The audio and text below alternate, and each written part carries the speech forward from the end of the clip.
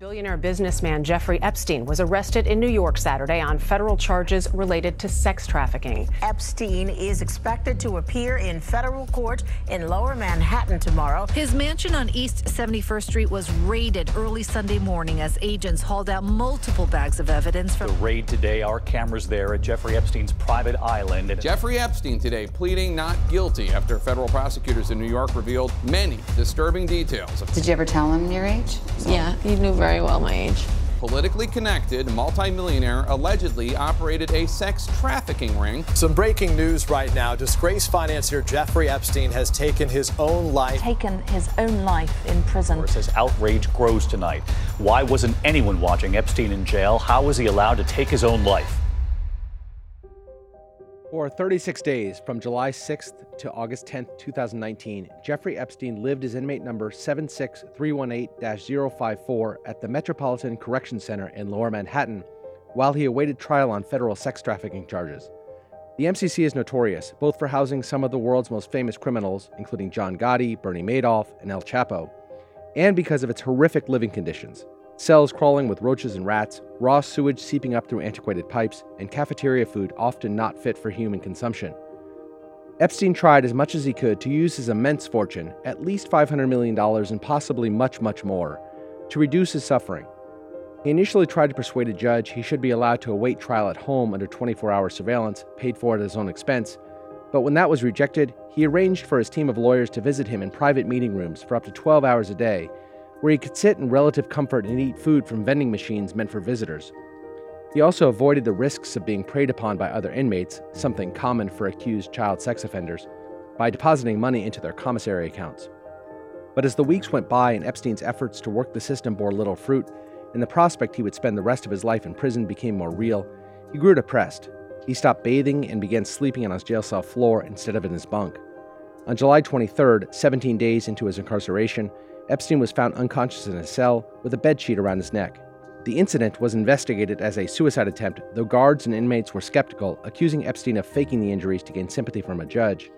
He was transferred to a suicide holding area where inmates are kept isolated and forced to sleep on rubber mattresses with no bedsheets or other material that could be used for self-harm. After a few days of this, he suddenly insisted he was fine, and his lawyers successfully lobbied to have him return to his usual cell, a departure from prison policy which mandates a longer stay after an attempted suicide. But after his return from suicide holding, things apparently started to look up for Epstein. On July 26th, he met with a new attorney named David Schoen, who was poised to join the legal team. Epstein was buoyed by the discussion and, according to Schoen, grew optimistic he may be able to beat the charges against him. Epstein, perhaps as much to convince himself as the people to whom he was talking, even claimed he was living, quote, a wonderful life, and denied having ongoing thoughts of dying in prison. Epstein was quoted as saying to a prison psychologist that he had no interest in killing himself. According to the New York Times, Epstein referred to himself as a coward who did not like pain, saying he would not do that to himself. And yet, despite all of that, at 6:30 a.m. on the morning of August 10th, Epstein's body was found hanged in his cell, with a long strip of torn bedsheet wrapped around his neck, with the other end tied to the top of his bunk. The guards performed CPR, and he was rushed to New York Downtown Hospital a few minutes away, but it was of no use. The medical examiner later issued his finding that Epstein had taken his own life. But had he? And if so, how and why? In the days and weeks following Epstein's death, the official story of what happened started to unravel, and in its place, conspiracy theories emerged. Internet sleuths, spurred by the discoveries that prison officials had lied about the details of the night of the death and the prison's subsequent refusal to turn over relevant details to federal investigators, smelled blood in the water. And even the most reputable news organizations were stunned to learn that the day before Epstein died, August 9th, his cellmate was transferred out of the facility, leaving Epstein alone in a cell, a direct violation of prison policy for someone who so recently attempted suicide. But the most complicating and unavoidable fact of them all is that Jeffrey Epstein took with him to the grave secrets only he knew about the sexual indiscretions of some of the richest and most powerful men in the world, men who had every motive and, presumably, every resource to keep him quiet. Jeffrey Epstein was 66 years old. I'm Jason Beckerman. I'm Derek Kaufman. This is Last Days, Jeffrey Epstein.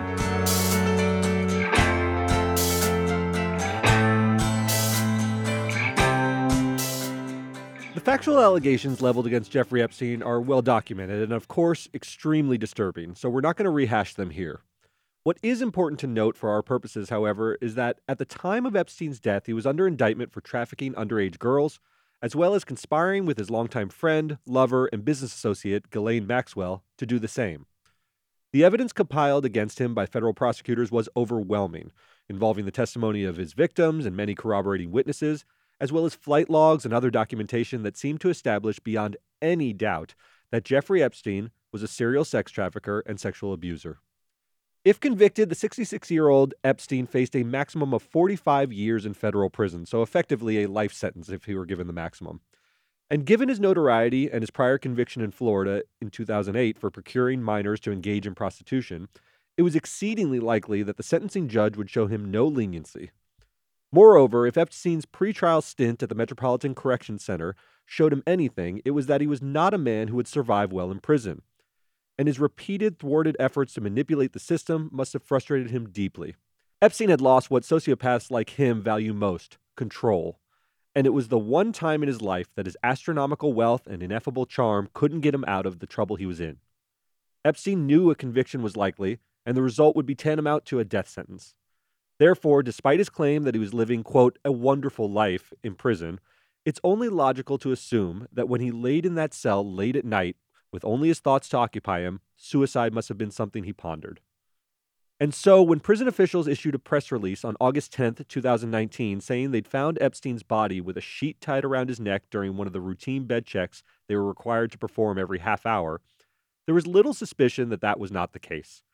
It was assumed that Epstein had taken the easy way out, that dying in prison right away was preferable to living the next few decades in hellish conditions. But over the next several weeks, fissures began to emerge in the story that the public had been fed, and questions were raised about how and why one of the most notorious prisoners in the country, who had so recently been released from suicide watch, was ever left in a position where he could kill himself. And it all happened before he could potentially provide testimony about the misconduct of many of the world's richest and most powerful men. The first shoe to drop was the discovery that Epstein had not, in fact, been discovered during one of the routine every half-hour bed checks, but at 6:30 the following morning when breakfast was brought to the inmates. By that time, Epstein had been dead for approximately 2 hours, mathematically disproving the bed check story. Indeed, at about the very same time Epstein was taking his own life, sometime between 4 and 5 o'clock in the morning, the two prison guards tasked with watching him, Tova Noel and Michael Thomas, were found to have been periodically shopping online, snoozing, and horsing around just a few feet from Epstein's cell.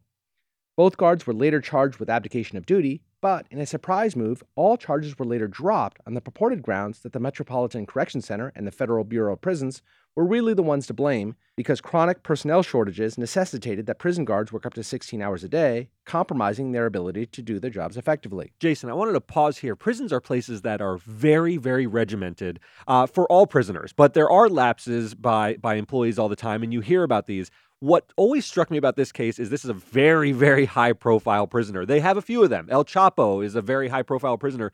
You couldn't imagine this kind of lapse because watching one or two people very closely is achievable and is done all the time. You're absolutely right. This is not Orange is the New Black. This is not some sort of local county prison where bad things happen all the time. And guards turn their head. This is and the most notorious federal prison in the country, and for that reason, it is sent the biggest criminals, right? The El Chapos, also Ramzi Youssef, the original World Trade Center bomber, was housed there as well.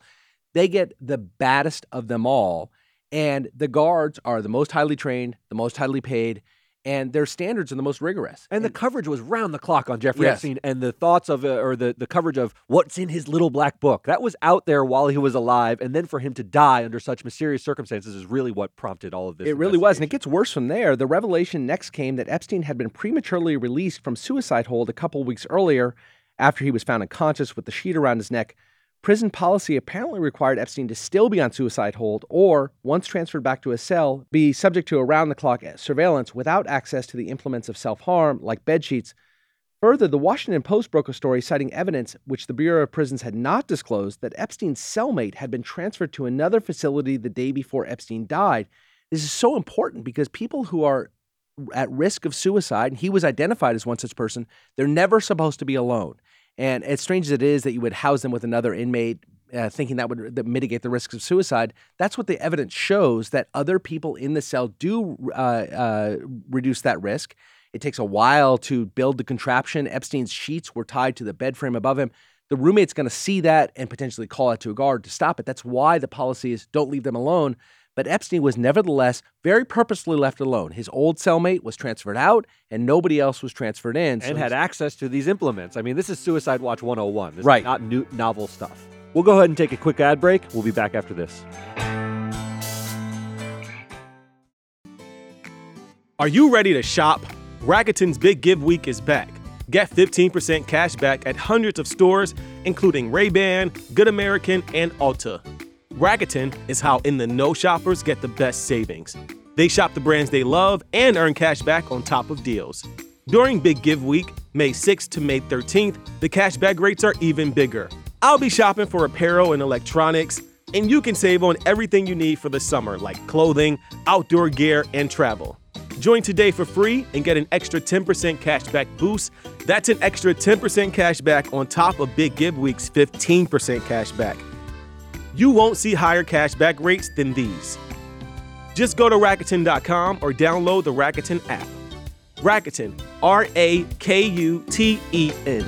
Shoppers get it. Yeah, and this disclosure, Derek, really made the guards' failure to routinely check on Epstein throughout the night all the more inexplicable. They knew he was alone, but they still didn't do the checking. And this is a guy who had just tried to commit suicide a couple of weeks earlier, or at least they thought that he had.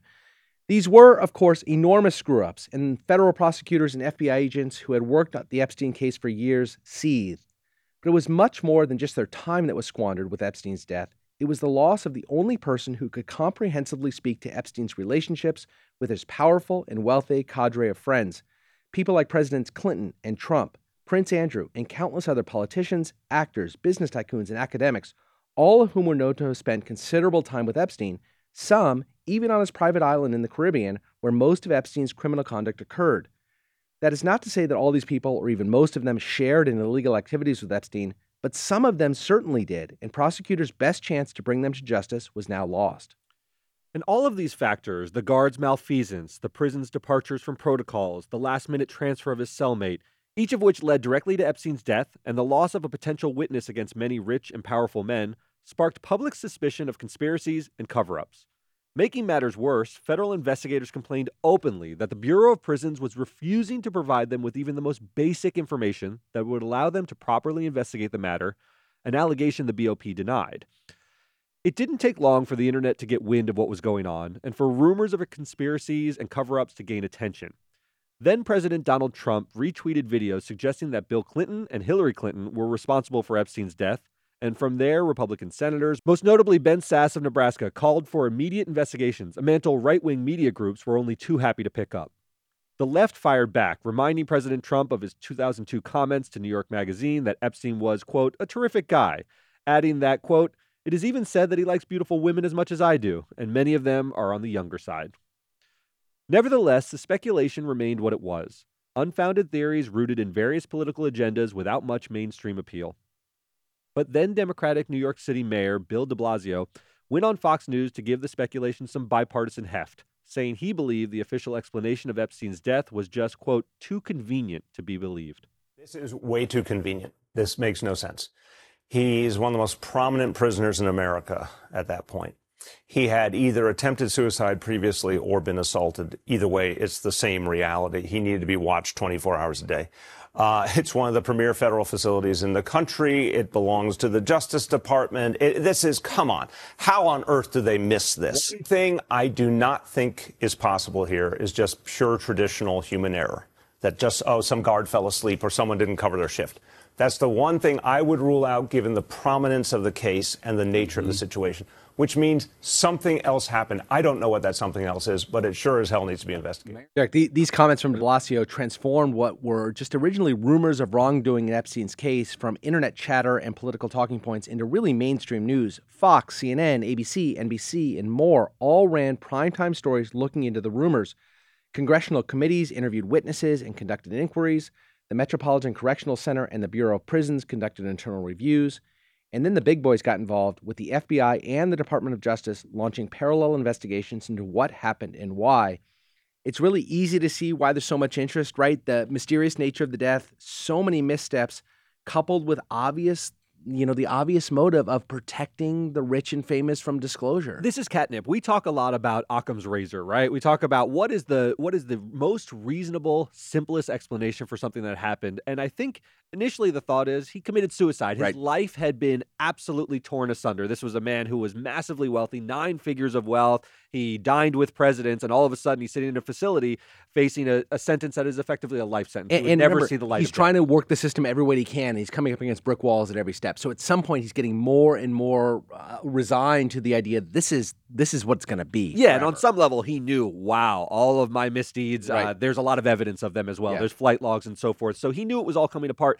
But it's really hard to accept that such a high-profile prisoner with so many secrets, for the average person looking at those facts to not think something nefarious is afoot. Yeah. Something happened that's more than just the story. I'm not a tinfoil hat, conspiracy-minded person by nature. You and I are definitely not people like that. We believe sort of the most rational thing, which is suicide. But here, I had a lot of questions. One of the other elements is Epstein had been known to use what he knew about famous people to not quite bribe them, but to get favors from them. It's something that was long rumored, and there's some evidence, not the big boys that we've talked about, but some smaller people. Light blackmail. And some light blackmail, right. Yes. And so I think, knowing that history, the folks who he knew stuff about, and there were plenty of them. We don't know who they are, but some of those people that went to the island, right? Well, one of the names constantly brought up is Bill Clinton. And Bill Clinton, whatever you think of the Clintons, there have been rumors that have chased them for decades about their nefarious doings. You remember Vince Foster. Yeah. And some of these have absolutely no grounding in fact. Yeah. But they are stories that follow them around. So when you connect the Clintons to Jeffrey Epstein's mysterious death,